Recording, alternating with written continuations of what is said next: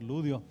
Mientras buscan Ruth capítulo 1, todos ustedes están en el coro, todos los que están en el coro, no olviden, hoy a las 5 empezamos si usted está en el coro. Si usted no está y le gustaría estar en el coro, venga a las 5 para que nos pongamos de acuerdo, ¿ok? A las 5 hoy es el ensayo, iniciamos los ensayos del coro. Entonces no lo olvide, por favor. Ruth capítulo 1 y el verso 15, los versos 15 en adelante, tenemos esta narración de este evento. Dice Ruth capítulo 1 y el verso 15. Y Noemí dijo: he aquí tu cuñada se ha vuelto a su pueblo y a sus dioses. Vuélvete tú tras ella. Respondió Ruth: no me ruegues que te deje y me aparte de ti, porque a donde quiera que tú fueres, iré yo, y donde quiera que viviereis, viviré. Tu pueblo será mi pueblo, y tu Dios mi Dios.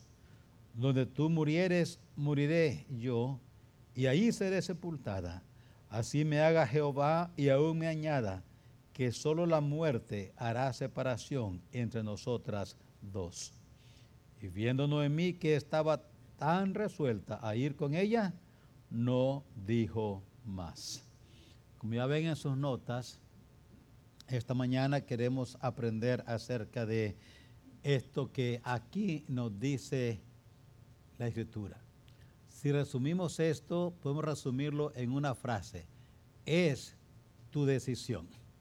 Ruth estaba para tomar una decisión y Noemí, después de hablar con ella una y otra vez, parece que llegó a esa final conclusión. Ruth, es tu decisión. Tú decides. Y sobre eso queremos aprender esta mañana. Inclinemos nuestros rostros, oremos pidiendo a Dios su dirección. Padre, en esta mañana estamos conscientes que tu palabra es totalmente la verdad. Es tu palabra, no es la nuestra. Por lo tanto, no es nuestra gloria, es su gloria, mi Señor. Ayúdanos hoy para poder captar, entender, comprender lo que implicó esta decisión para esa mujer que desde el punto de vista social no tenía esperanza, pero que a través de esta decisión cambió su vida presente y futura, no solamente la de ella, también la de su descendencia. Ahora pues, Señor, ayúdanos a nosotros, porque cada día estamos tomando decisiones. Pedimos que nos ayudes en esas decisiones que a diario tomamos, para que sean decisiones en tu voluntad y para tu gloria. Pedimos esto en Cristo Jesús. Amén. Amén.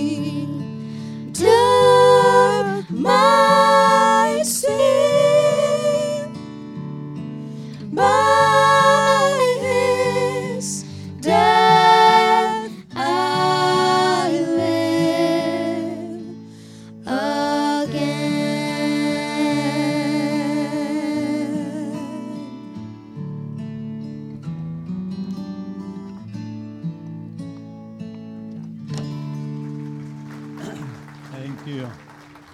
Amén. Amén. Mientras estamos todavía ahí, no olvidemos, esta noche quiero animarle a que venga. Quiero enseñarle sobre el Salmo 56:3. Sobre, tengo miedo, ¿qué hago? ¿Usted ha tenido miedo alguna vez? Yo estoy seguro que sí. Bueno, esta noche vamos a hablar sobre, tengo miedo, ¿qué hago? Vamos a explicarle qué hacer. Hoy quiero que hablemos sobre, es tu decisión. No sé si a usted le ha pasado como a veces me ha pasado a mí. Hay decisiones que uno luego de haberlas hecho se pregunta, ¿para qué? Yo no sé si usted está entre algunas de esas personas que desearan nunca haber tomado esa decisión. Nunca. O, ¿por qué no decidí lo correcto? Dicen que hay 3 decisiones que uno hace en su vida que solamente tiene una oportunidad para hacerla. Una oportunidad. Esta ley de 3 strikes and you're out. 3 strikes y está out. No existen estas 3 decisiones. Hay 3 decisiones que solamente tenemos una sola oportunidad para hacerla. Si nos equivocamos allí, no hay manera de reparar ese error. Una es, ¿qué voy a hacer con Cristo? ¿Me voy a entregar a Él o lo voy a rechazar? Una vez que tomamos decisión, ya no hay regreso. La segunda decisión es, ¿qué voy a hacer con mi vida? ¿Qué voy a hacer con mi vida? ¿Voy a vivirla para mí o voy a vivirla para Dios? Solo una vez se puede tomar esa decisión. Solo una vez vivimos. Ya no hay manera de decirle a Dios, ahora yo quiero vivir mi vida para ti. No, ya tenemos medio siglo o más de medio siglo. Ya se pasó una gran parte de nuestra vida. Esa es otra decisión. Y la última es, ¿con quién me casaré? Porque una vez que nos casamos, siempre quedamos casados, no importa qué hagamos. Aunque venga un divorcio, siempre deja marca. 3 decisiones. Cuando nos equivocamos en una de ellas, no importa qué hagamos, las consecuencias ya están sobre nosotros. Yo no sé si alguna vez alguno de nosotros hemos sentido ese dolor. ¿Cómo quisiera no haber tomado esta decisión? ¿Cómo quisiera? A veces he encontrado varones más que damas que dicen, platicando entre bromeo, pero serio, dice, aquí estoy, esto me pasa por no haber estudiado. Está sudando y está quemándose, hay un sol que lo está calcinando casi medium well. Pero es su trabajo, dice, esto me pasa por no haber estudiado. Pero les consuelo, dicen, no, mira, hay gente que estudió y también anda en el sol, así es que no te desanimes, pero como quieres, bueno, si hubieras estudiado no estuvieras allí. Decisiones. Las decisiones en verdad pueden llevarnos al fracaso o pueden librarnos del fracaso. Es nuestra decisión.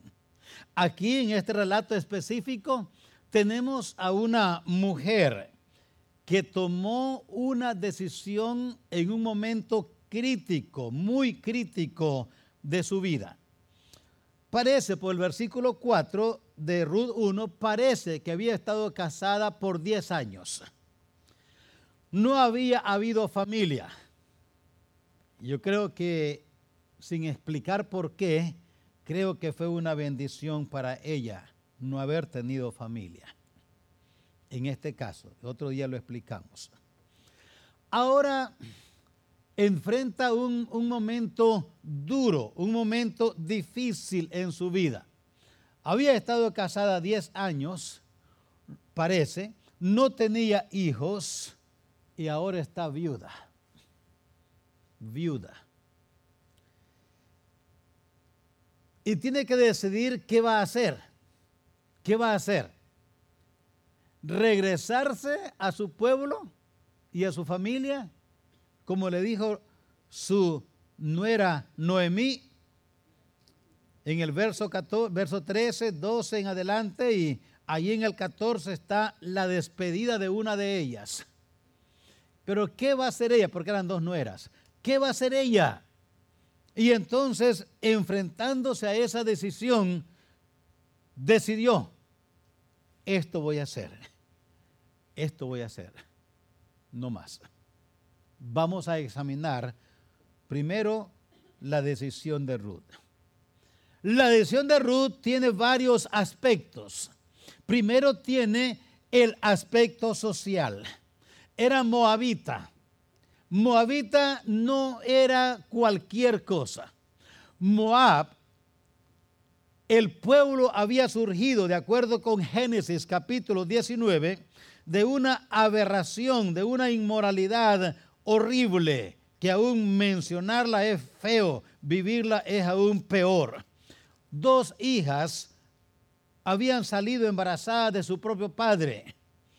Y de esas dos hijos, las dos tuvieron hijos varones, y de el hijo varón de una de ellas fue que se formó este pueblo que se llama Moab. Dios dijo que ese pueblo no iba a existir más. Había dejado un recuerdo, un historial feo,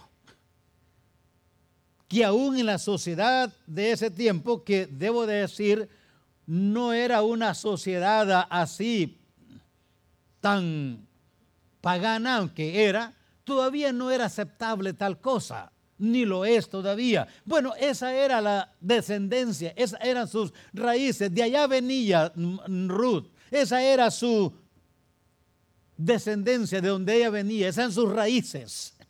Así es que en lo social estaba en una situación de desventaja. Así es que ahora tenía que salir de su país, dejar a su pueblo y dejar a su familia. Eso no es fácil. Dejar a su pueblo, dejar su país, dejar su familia, no era fácil. Tenía que tomar esa decisión en el aspecto moral. En el aspecto moral dice que los moabitas eran un pueblo muy lleno de costumbres inmorales. ¿Para qué vamos a ponerla de otra manera? Eran inmorales. Allá en número 25 tenemos la ocasión cuando los moabitas decidieron hacer algo que les fue aconsejado por Amalek, por este su rey, era un rey pagano, y venía ahora allí. Balac había dado esta instrucción a los moabitas, era su rey, y no te dice el número 25 que el pueblo moraba Israel en Sittim, y el pueblo empezó a fornicar con las hijas de Moab, las cuales invitaban al pueblo a los sacrificios de sus dioses, y el pueblo comió y se inclinó a sus dioses. Moralmente era un pueblo de baja moralidad, vamos a decir. Así es que ahora tenía que dejar sus costumbres y dejar el ambiente de su pueblo, cambiar costumbre en lo moral, también en lo espiritual. En lo espiritual tenía que dejar sus dioses. El dios más conocido de ellos principal era un dios que se llamaba Quemos. Le ofrecían niños vivos en sacrificio a ese Dios. Ahora, no debe asustarnos eso. Hoy está sucediendo lo mismo en la India. Tristemente, por eso hay que enviar misioneros allá, porque está sucediendo eso hoy. Así es que en lo social, en lo moral, en lo espiritual, tenía que tomar la decisión. Tenía esas ramificaciones, pero la implicación de esa decisión, ¿qué implicaba esa decisión? La implicación de su decisión. Para tomar esa decisión, ella cambió su perspectiva social. cambió su perspectiva social. Las implicaciones de esa decisión cambió su perspectiva social. Comparó cultura y conducta. Se aferró, notó la diferencia. Había tenido una buena influencia, su suegra. Una buena influencia. Había visto que Noemí, aunque vivía en Moab, porque allá fue llevada por su esposo, no fue la decisión de ella, su esposo la llevó, pero Noemí siempre se comportó como una mujer judía. Tenía costumbres judías y su cultura era judía, así es que mantuvo su cultura y su conducta. Y Ruth notó eso. Parece una mujer inquisitiva. Observó y supo que había diferencia entre la cultura de su suegra y de la familia de su esposo y la cultura de ellos, los moabitas. Había diferencia en el aspecto social y concluyó que era mejor la cultura de Israel. Hablando de cultura, hermanos, padres, mantengamos lo que podamos, pero dejemos, y les voy a dar un consejo aquí, yo sé que algunos quizás van a verme, ¿ah? Bueno, pero ahí va. Ayudemos que nuestros hijos asimilen la cultura del país donde nacieron y donde vivieron. Mire, la India María tiene un buen mensaje en su película, ni de aquí ni de allá. Muchos hijos no saben qué son. Son mexicanos, son nicaragüenses, son chilenos, son guatemaltecos, quién sabe qué son.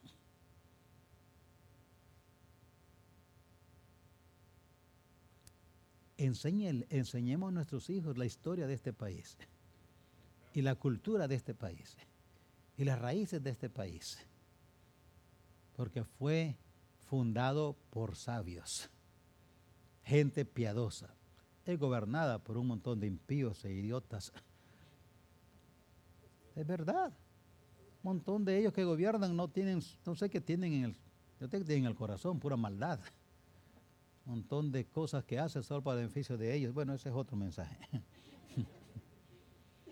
Pero deje que sus hijos sepan, yo nací en Estados Unidos, soy americano. Voy a aprender la historia de aquí, la cultura de aquí.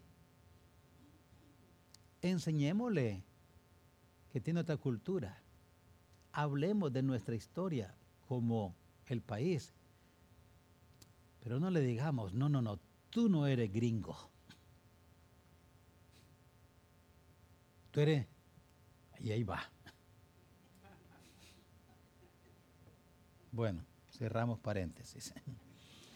Ruth dijo, entre la cultura de los israelitas y la cultura moabita hay diferencia. Yo me gusta más la cultura israelita. Implicaciones de esa decisión. Evaluó, miró, notó, habían algunas diferencias en el aspecto moral. Cambió su perspectiva moral. Cambió su perspectiva moral. Comparó causas y efectos. Comparó. Tenía con qué comparar sus costumbres. Podía notar una gran diferencia. No quería vivir en ese ambiente. Deseaba algo mejor. Y determinó que así iba a ser. Saben, hermano, de nuevo quiero aplicar, si puedo, una breve aplicación aquí. De nuevo, veamos. Saben, si nuestra moralidad de donde venimos, si nuestro trasfondo moral, yo no sé cómo crecimos, cada uno creció en diferentes trasfondos, en hogar, en familia, veamos nuestro trasfondo moral y cambiemos eso, cambiémoslo. No aceptemos como normal aquello que es inmoral. Si es inmoral, no lo aceptemos. Rechacemos tal cosa. Hay un grupo étnico en este país que tiene su moral deshecha, porque nunca ha aprendido o no querido aprender y se ha aferrado a que fuimos esclavos y que fuimos esclavos y que somos esclavos y que fuimos esclavos, y el sistema de welfare los tiene esclavos todavía.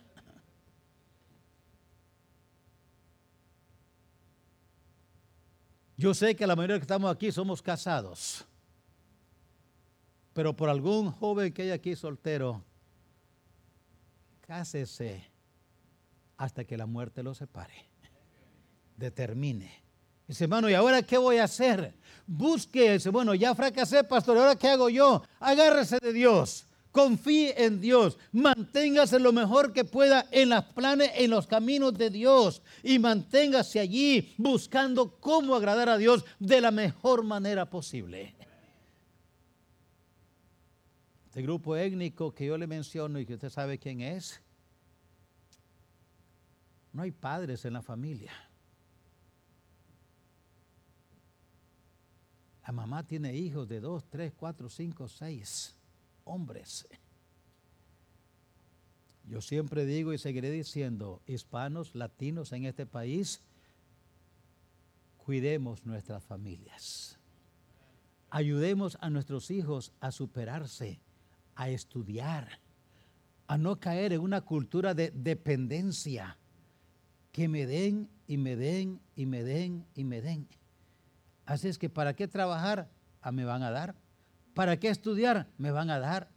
Me van a pagar la luz, el agua, me dan, la hora es una tarjeta, es para comprar. ¿Y qué vamos a hacer cuando se acabe? Bueno, pues vamos a ir a matar, a robar, ¿qué vamos a hacer?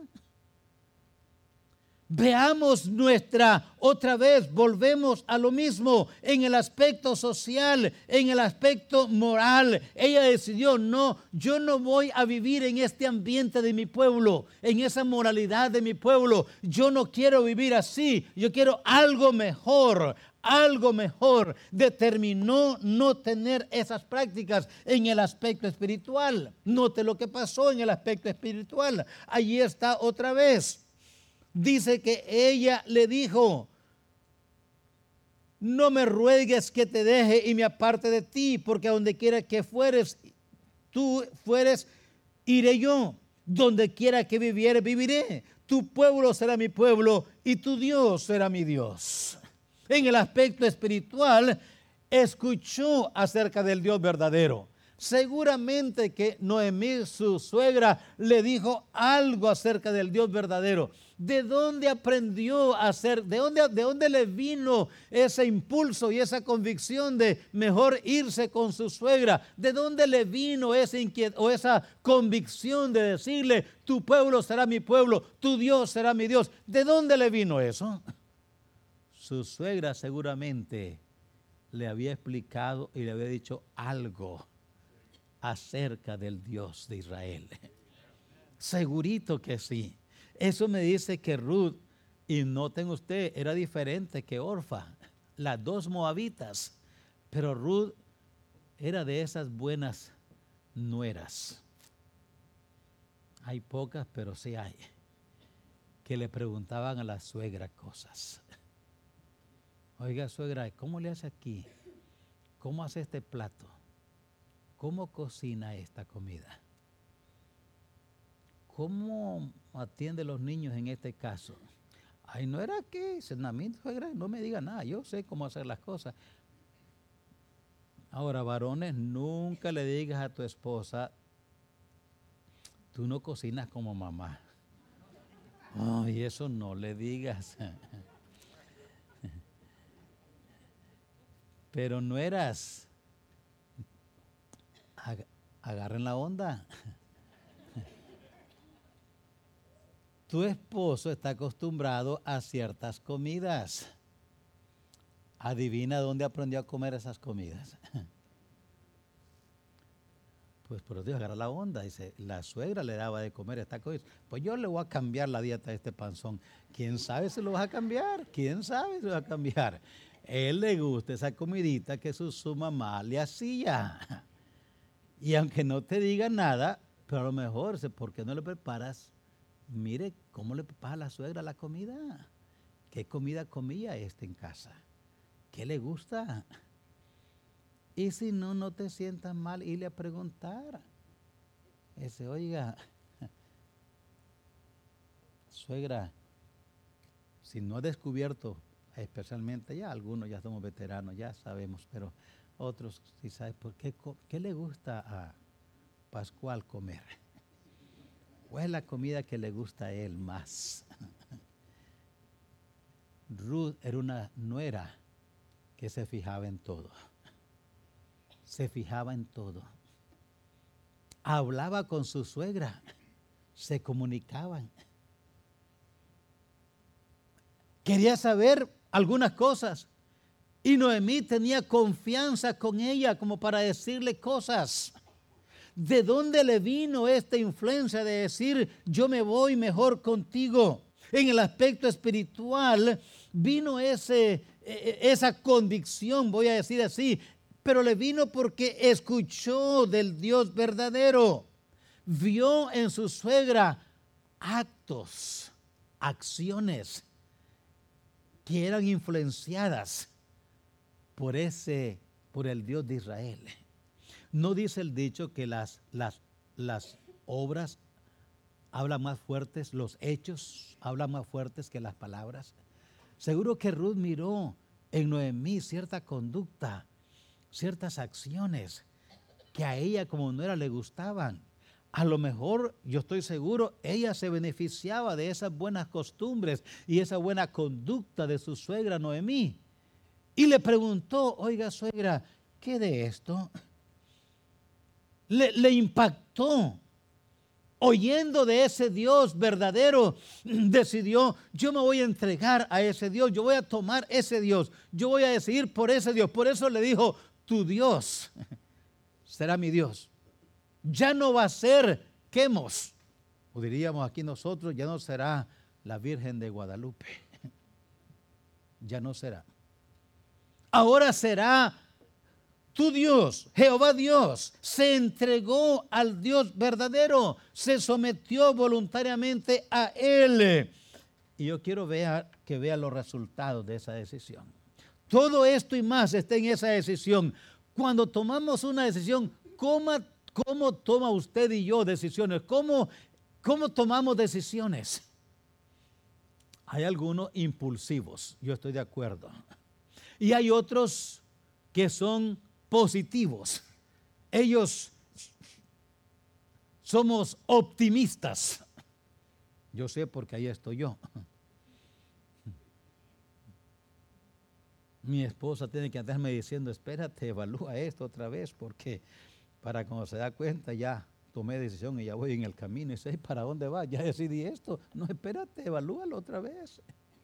Hay optimistas, hay pesimistas. ¿Cómo tomas decisiones? ¿Usted cómo las toma? Ruth tomó una decisión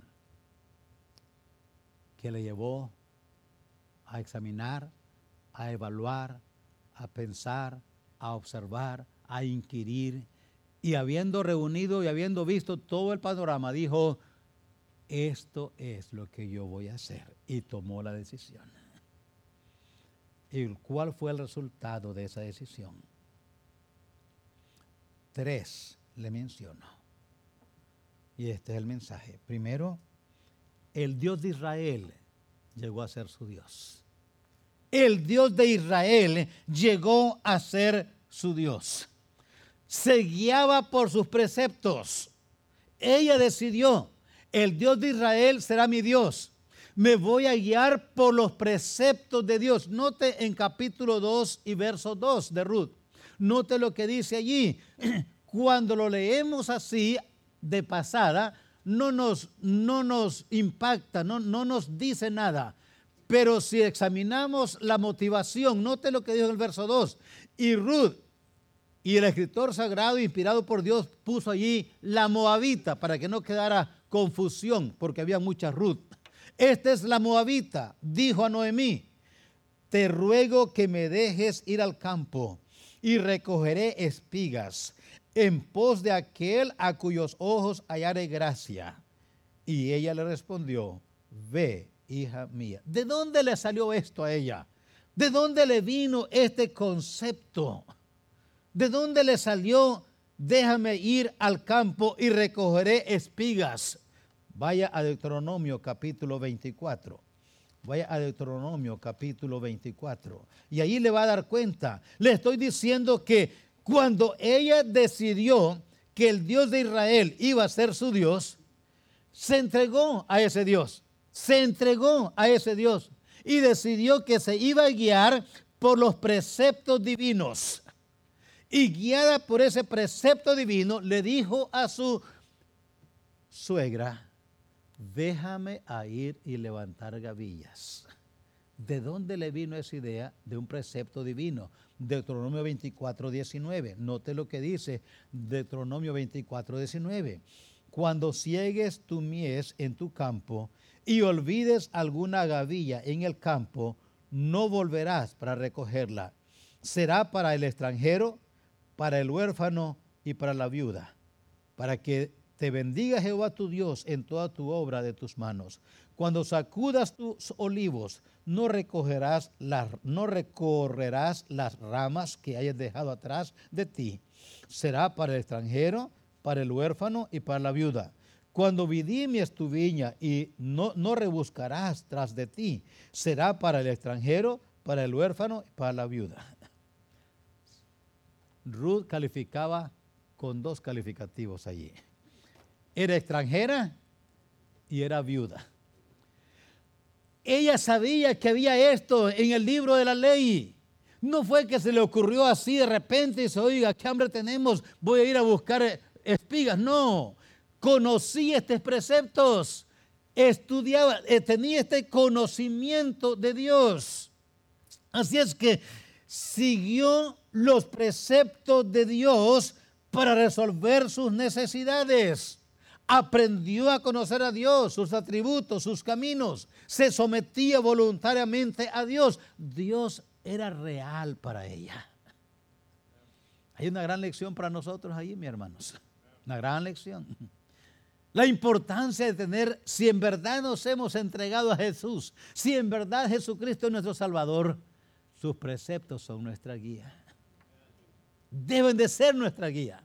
Ruth, una vez que se entregó al Señor, entonces ahora empezó a guiarse por los preceptos de Dios.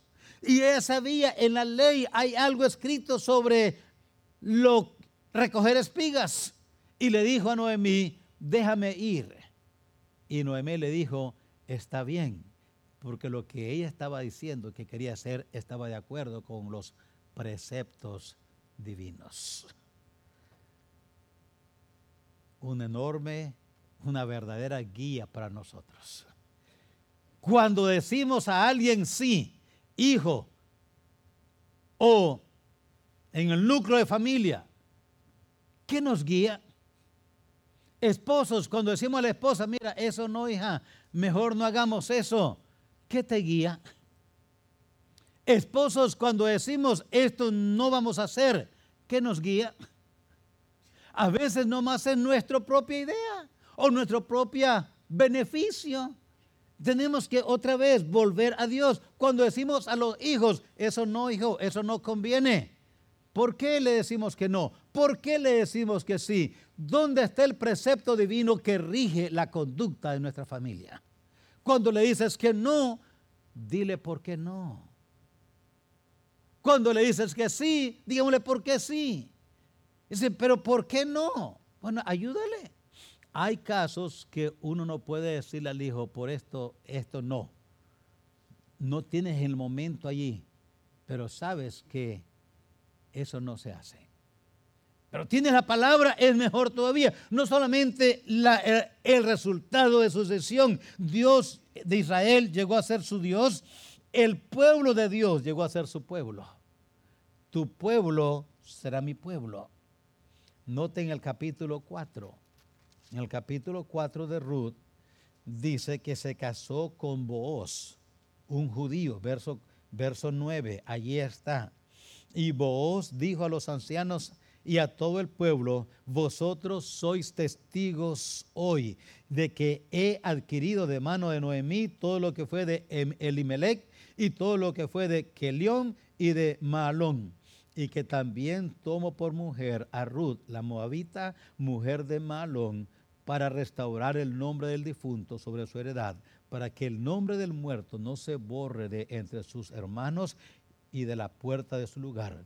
Vosotros sois testigos.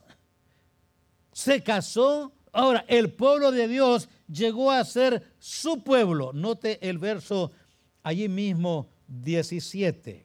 Bueno, vamos a volver un poco más atrás, verso 13. Booz tomó a Ruth y ella fue su mujer. Se llegó a ella y Jehová le dio que concebiese y diese a luz un hijo. Y no te quiero que vaya allá al verso 17. Y le dieron nombre las vecinas, diciendo: le ha nacido un hijo a Noemí, y le llamaron Obed.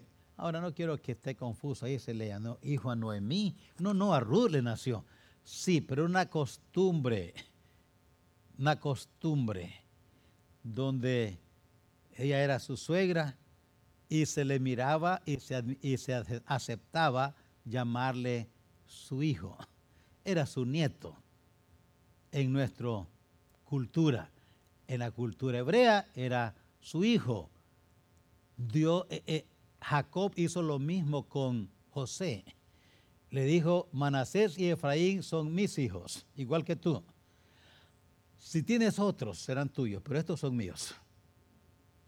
Y le dio heredad de hijos. Era la misma cosa aquí. Dijo, los vecinos dijeron: le nació hijo a Noemí. No, era de Ruth, su nuera, pero era la costumbre. Habiéndote explicado esto, quiero ahora ver lo demás. Note el verso 17. Y le llamaron Obed. Y ahí hubiera quedado la historia y nada más. Pero Dios quiso mostrarnos algo a usted y a mí de beneficio cuando tomamos buenas decisiones. Le añadió esto: este es padre de Isaí, padre de David. ¿Para qué le añadió eso? Para mostrar que cuando se toman buenas decisiones, hay resultados. Ahora Ruth llegó a ser parte del pueblo de Dios. Ahora era parte de. Creo que esta fue una razón por la cual Dios no le dio hijos. Pero quiero que noten, porque quiero terminar ahora. No solamente el resultado de su decisión, el Dios de Israel llegó a ser su Dios, el pueblo de Dios llegó a ser su pueblo, las promesas de Dios llegaron a ser suyas. Las promesas de Dios. Mire qué cambio enorme. Una sola decisión. Ella era moabita. Las moabitas no tenían derecho ni siquiera a entrar en el tabernáculo. Ni entrar. Aquí está una moabita que tomó decisiones de acuerdo y en la voluntad de Dios. Y cuando usted y yo leemos Mateo 1:5, ahí se encuentra el nombre de Ruth y dice la moabita. Y todo lo que Dios prometió a su nación, al pueblo de Israel, lo mismo Ruth podía reclamar y vivir y disfrutar. Una sola decisión. Hermanos, concluyo. Perdemos mucho como el pueblo de Dios cuando no cambiamos a la cultura de Dios. Cuando nos quedamos con nuestras prácticas. Escucha bien, la conducta de muchos llamados cristianos no se distingue muchas veces de la conducta del mundo. Perdemos mucho cuando seguimos con nuestra cultura mundana. Cuando seguimos en las cosas que antes vivíamos y que no agradaban a Dios. Y ahora seguimos en ellas, aunque ahora nos llamamos cristianos. Noemí fue sacada de Belén o de la nación de Israel. Su esposo tomó esa decisión. Pero aunque fue a vivir con los moabitas, ella no vivió como moabitas. Ella vivió como judía. Y su nuera Ruth notó en ella algo diferente. Su conducta era diferente, su moral era diferente, su Dios era diferente. Y dijo, yo quiero tener lo que mi suegra tiene. Hermanos, nunca sabemos por nuestra conducta, nada más por nuestra conducta, a cuántas personas podemos influenciar para bien. Hay personas que nos están viendo, vecinos nos están viendo, compañeros de trabajo nos están viendo, familiares nos están viendo. In-laws, como decimos en inglés, nueras, yernos, cuñados, familiares, nos están viendo, nos están oyendo. Y están diciendo, ¿qué tienen ellos que no tenemos nosotros? O están diciendo, para ser como ella o como él, mejor no soy nada. Está conmigo, ¿verdad? Hay personas que nos están viendo, alguien nos está viendo, alguien nos está oyendo, alguien nos está observando, alguien nos está poniendo atención. Y qué bendición es cuando nuestros hechos hablan más fuerte que nuestras palabras. Cuando no tenemos que decir nada, simplemente vivir las Escrituras. Una mujer pagana, de descendencia pagana, de cultura pagana, fue influenciada hasta el punto fue influenciada tanto por una mujer, una suegra, hasta el punto que esa decisión llevó a ella a ser parte del pueblo de Dios y a tener las bendiciones de Dios. ¿Qué aprendo de esto? Yo no sé qué aprende usted, yo espero que aprendamos lo mismo. Primero, nuestras decisiones tienen consecuencias.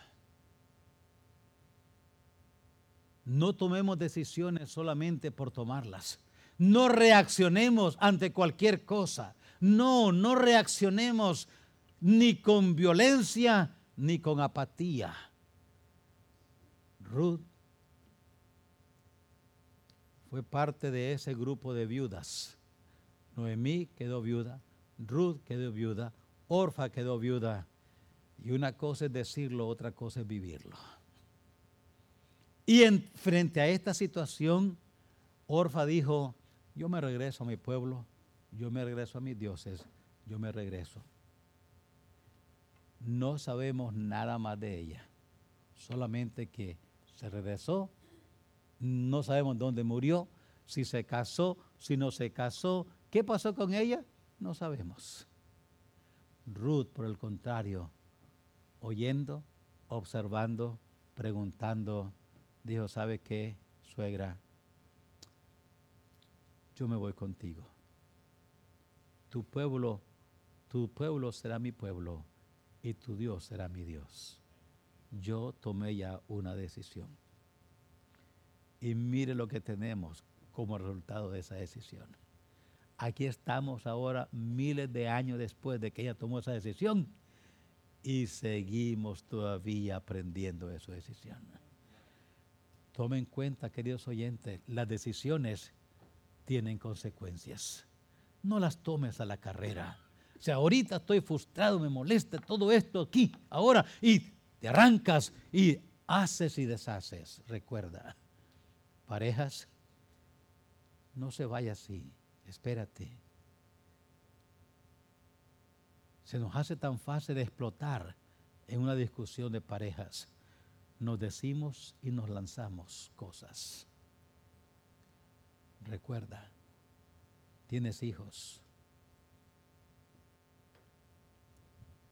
que van a tener hijos que son sus nietos.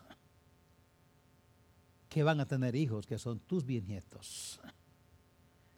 Y tu explosión de ira, de enojo, de frustración, de molestia, tu actitud o nuestra actitud, hablando de matrimonio, si es trabajo, si es estudio, si no, yo me voy, ¿qué pasa?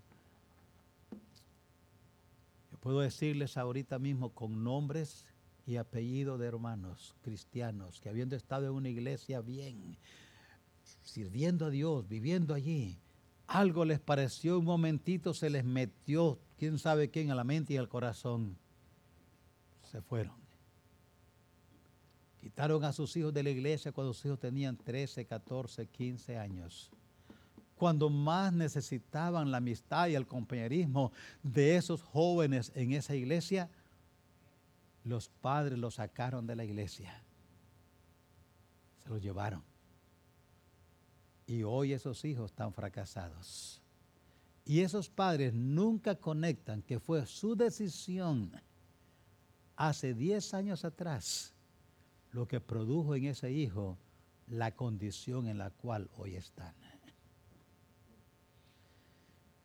Toma en cuenta que cuando decides no leer este libro, no escudriñarlo, no traer tus hijos a la escuela dominical, ni tú tampoco venir a la escuela dominical, toma en cuenta que cuando decides tomar a Dios de largo, un día tus hijos ni de largo van a tomar en cuenta a Dios, ni de largo. Si tú viniste una vez a la iglesia nada más en la semana, tus hijos no van a venir ni una sola vez. Y tus nietos ni siquiera van a interesarse en este libro. Porque padres apáticos producen hijos apóstatas. Y los padres apóstatas producen hijos anárquicos. Todo empezó con un padre, una madre que decidió tomar a Dios a lo largo. A lo largo. Una decisión. Es tu decisión. Es tu decisión que decide, yo voy a vivir mi vida, la vida cristiana de esta manera, la voy a vivir. Yo sé que dice, yo sé que aquel hermano es más fiel, aquel hace otra cosa, aquel hace otra cosa, y yo sé que el pastor está siempre, dice y dice y dice. No es para mi beneficio, es para tu beneficio. En un sentido, algunos de nosotros ya terminamos. Ya terminamos. Mal que bien, ya terminamos. Nuestros hijos ya están crecidos, ya se casaron, ya formaron su vida. Y si a veces como pastor insisto, padres, miren lo que están haciendo, desen cuenta el resultado de tu decisión. No es para mi beneficio, es para ayudarte con tus hijos, con tu matrimonio. Porque veo lo que ha sucedido con otros que se han ido por ese camino en que tú vas. Ya lo vi. Yo te puedo decir, fue mal. Yo estoy seguro que muchos desearían darle de reversa y reversa y reversa y reversa hasta llegar otra vez a sus niños pequeños. Les dije una vez y lo vuelvo a decir, un pastor conocido me dijo un día, ¿puedo hablar contigo? Dice, está bien, hablemos. Me dijo, mire, con lágrimas, llorando. Me dijo, yo no logré con mis hijos lo que tú lograste con los tuyos. Tú conoces a mis hijos, tú sabes quiénes son. Y los estoy perdiendo, ya los perdí. Me dijo, este y este está por divorciarse, este otro se está divorciando. Y ando atormentado. Me dice, ¿qué me recomiendas? No puede regresar el tiempo. ¿Qué hago? Me dice, ¿qué harías tú en mi lugar? Yo sé, le digo, que te voy a decir es difícil, pero trata de hacerlo. A ese hijo que se está divorciando, invítalo a tomar un café.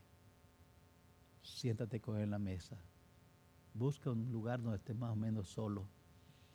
Y empieza diciéndole, mire, fulano, dame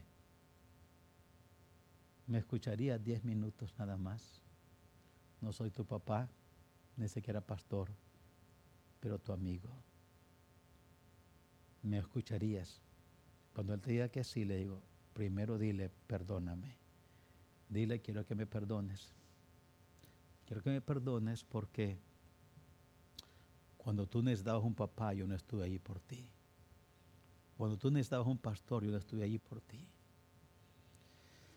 Yo sé que te fallé. No puedo cambiar el pasado, pero quiero hacer lo mejor que pueda para el futuro. Después que le digas eso, dile con franqueza, ¿me darías una vez por semana una media hora para que nos sentemos y pidamos a Dios juntos ayuda de Dios? ¿Me darías 30 minutos en una semana? Le dije a él, si él te da media hora en una semana, puede que te dé una hora después. Y quizás esa media hora se convierte en media hora diario. Si te da media hora, no más que te conceda media hora. Y dile, perdóname.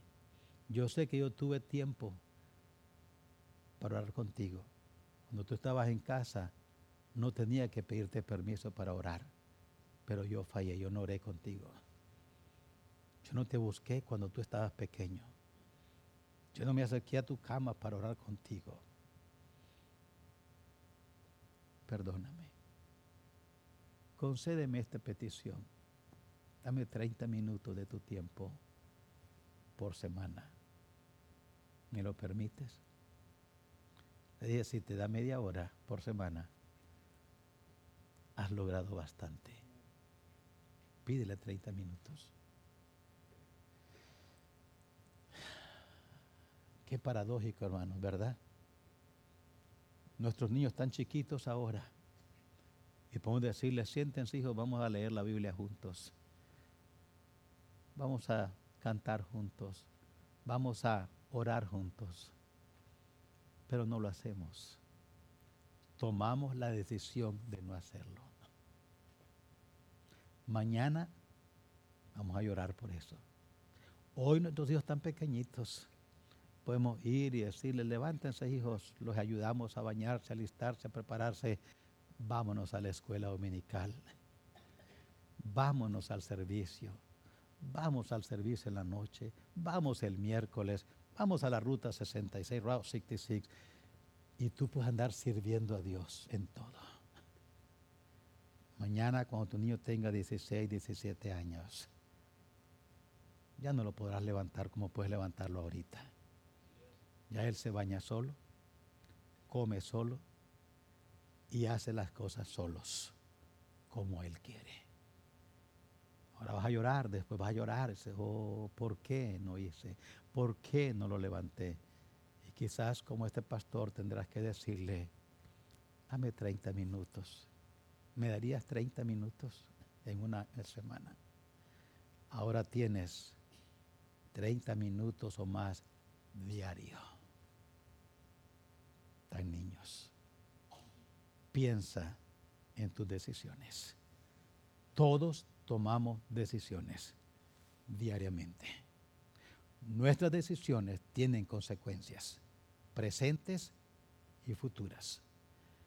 Hay otros que son afectados por nuestras decisiones como padres, como esposos. Hay otros que son afectados.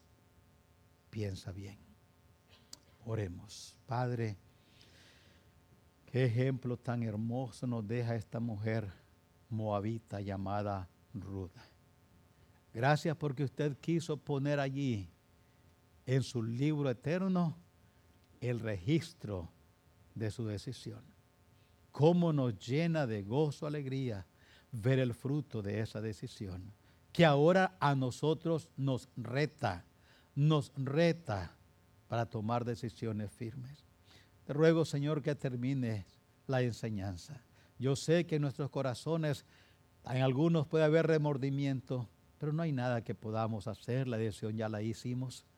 Pero te ruego que haya en nosotros una actitud de responsabilidad. ¿Qué puedo hacer en este momento? Ayúdanos como esposos, ayúdanos como padres, ayúdanos como miembros de tu cuerpo, la iglesia del Señor Jesús. Ayúdanos a ser personas responsables. Yo sé, Señor, que si pido que levantemos nuestras manos, todas las levantaríamos, porque todos nosotros queremos ser cristianos responsables. Ayúdanos a tomar responsabilidades serias. Ayúdanos. Mientras oramos, hay una invitación que yo quisiera dar con toda mi alma esta mañana.